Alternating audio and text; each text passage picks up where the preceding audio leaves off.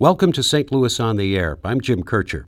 The band Earth, Wind and Fire has received multiple Grammy Awards and is enshrined in the Rock and Roll Hall of Fame. The band is performing Sunday evening at Stiefel Theater in St. Louis. For more, here's Arts and Culture editor David Caceres.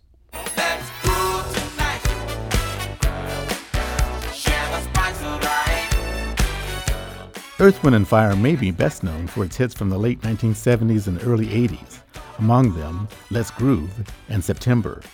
But many fans of those songs may not know that the Venerable Ensemble was an African-American funk powerhouse. In the early 1970s, it built its reputation on musicianship, a captivating blend of R&B, jazz, soul, rock, and African rhythms, and positive messages. Joining me is drummer, percussionist, and singer Ralph Johnson, one of the three original members of Earth, Wind & Fire. Ralph, it's nice to talk to you. Well, thank you for having me. Ralph, what do people want to hear when you go on stage with this group that's been around for so long? I'll tell you exactly what they want to hear. They want to hear the hits. They want to hear the music that they grew up with, the music that made them feel good and still makes them feel good.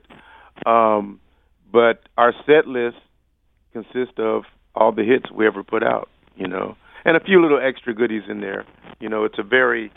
Musically, it's a very diverse show. I've been listening to Earth, Wind & Fire for decades now, but what strikes me is that, the music that I grew up with and loved, the music that I heard on black radio, isn't the music that comes to mind for other people who discovered Earth, Wind & Fire much later. Can you talk to me about those early days? Well, luckily we had a brilliant leader, Maurice White, who came from a jazz background. He was also a session drummer in Chicago. And so his musical tastes were very diverse.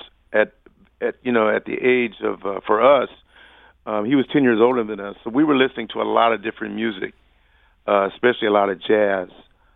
Very progressive music, and that kind of carried over into what we were presenting on our records. So a tune like Evil made, total sense. A tune like Zanzibar or Help Them See the Light, those were special songs, and we were able to branch out and explore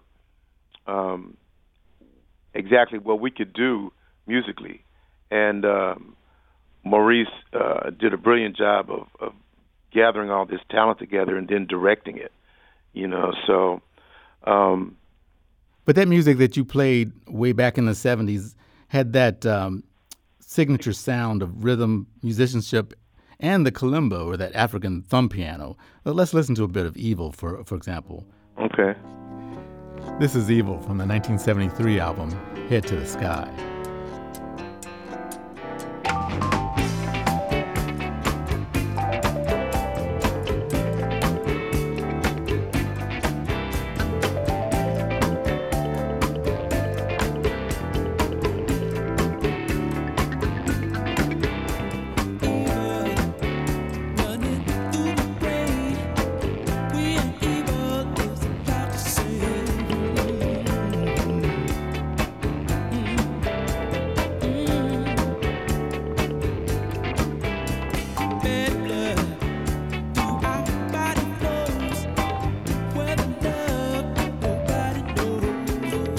We're listening to Evil from 1973.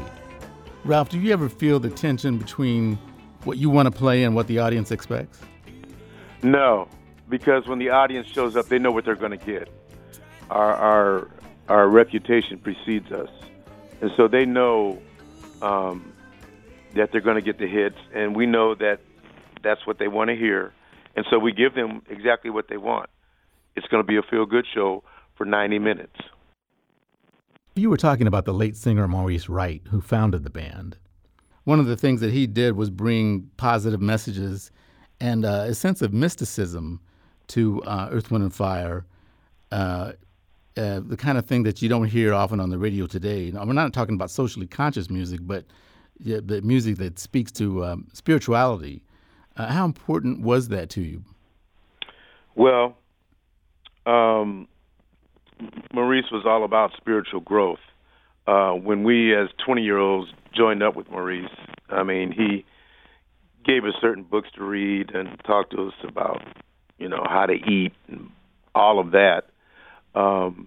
And, that spirituality was very much a part of what we were trying to convey. It was a message of love and of treating your fellow man with respect, and keeping your head open, to higher sources. And that's kind of the direction we went in. And we definitely tried to practice what we were preaching, and still today our minds are about, a higher consciousness, So that would explain a song like Keep Your Head to the Sky. Absolutely. Take the high road, stay open, and be respectful of others, be compassionate, be a good listener, because sometimes when people are talking to you, they're trying to tell you something, outside of the obvious thing they're trying to tell you, so you have to be able to read through that, Let's hear some of Keep Your Head to the Sky from the 1973 album, Head to the Sky.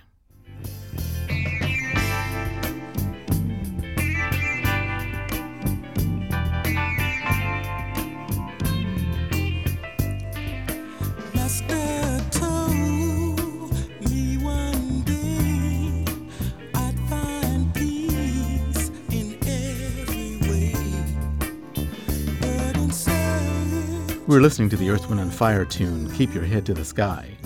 I'm talking to drummer Ralph Johnson. To me, the large African-American funk bands of that era is sort of like the end of the road for the big band in popular music, before electronics and beatboxes. You could be a dance band, but you were pretty much a jazz rock fusion group that played danceable music. Do you think? I like that. I'll second that. As I said, we were fortunate enough to be able to explore other genres. At the same time, we were commercial enough to have wide acceptance, on pop radio. So it worked out, And then at the end of the 70s, we were fully in the disco era. And that brought almost to an end the long LPs with these multifaceted tracks. Did the disco sound interest you as a group? No. One thing for sure, we were not interested in chasing trends. We had no intention of jumping into disco music. Our only offering during that period was Boogie Wonderland, which turned out to be a big record, which is still one of those tunes we do in our set list every night, But we weren't, that was kind of an accidental thing, That tune was actually recorded on another group that Al McKay, our former guitar player, was producing. And Maurice heard it and said, this might be something that works for us, but I can assure you that we weren't trying to be a part of that whole disco situation, because we weren't trend followers. We were just doing our music, Let's listen to some of Boogie Wonderland from the 1979 album, Earth, Wind & Fire with The Emotions. The Emotions were an all-woman vocal ensemble from Chicago.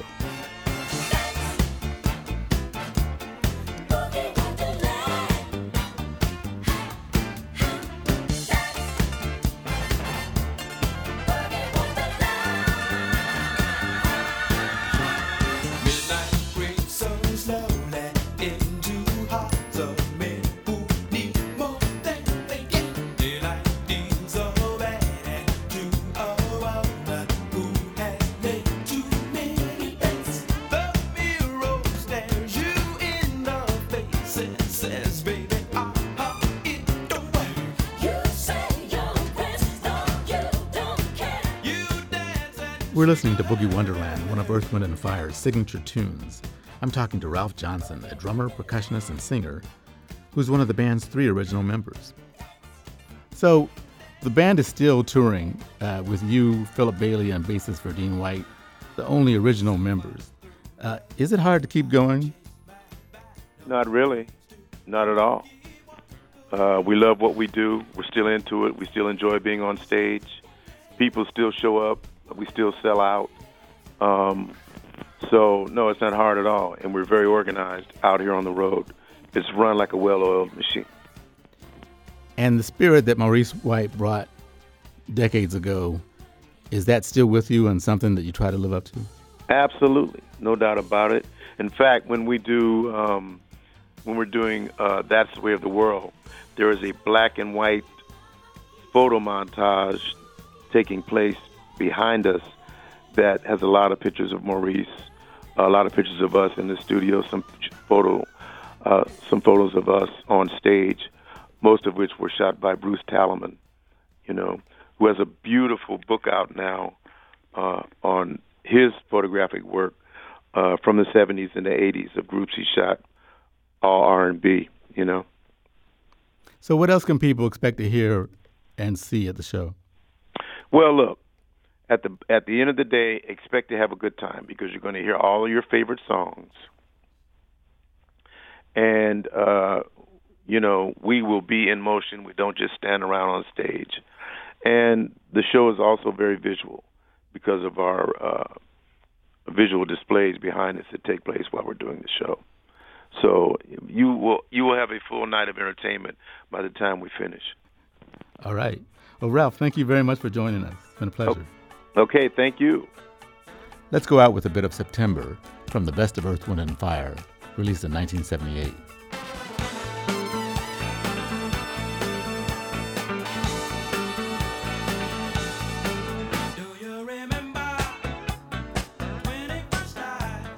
That was Ralph Johnson of Earth, Wind & Fire talking with St. Louis Public Radio editor David Casares. Earth, Wind & Fire is performing at St. Louis's Stiefel Theater this Sunday evening.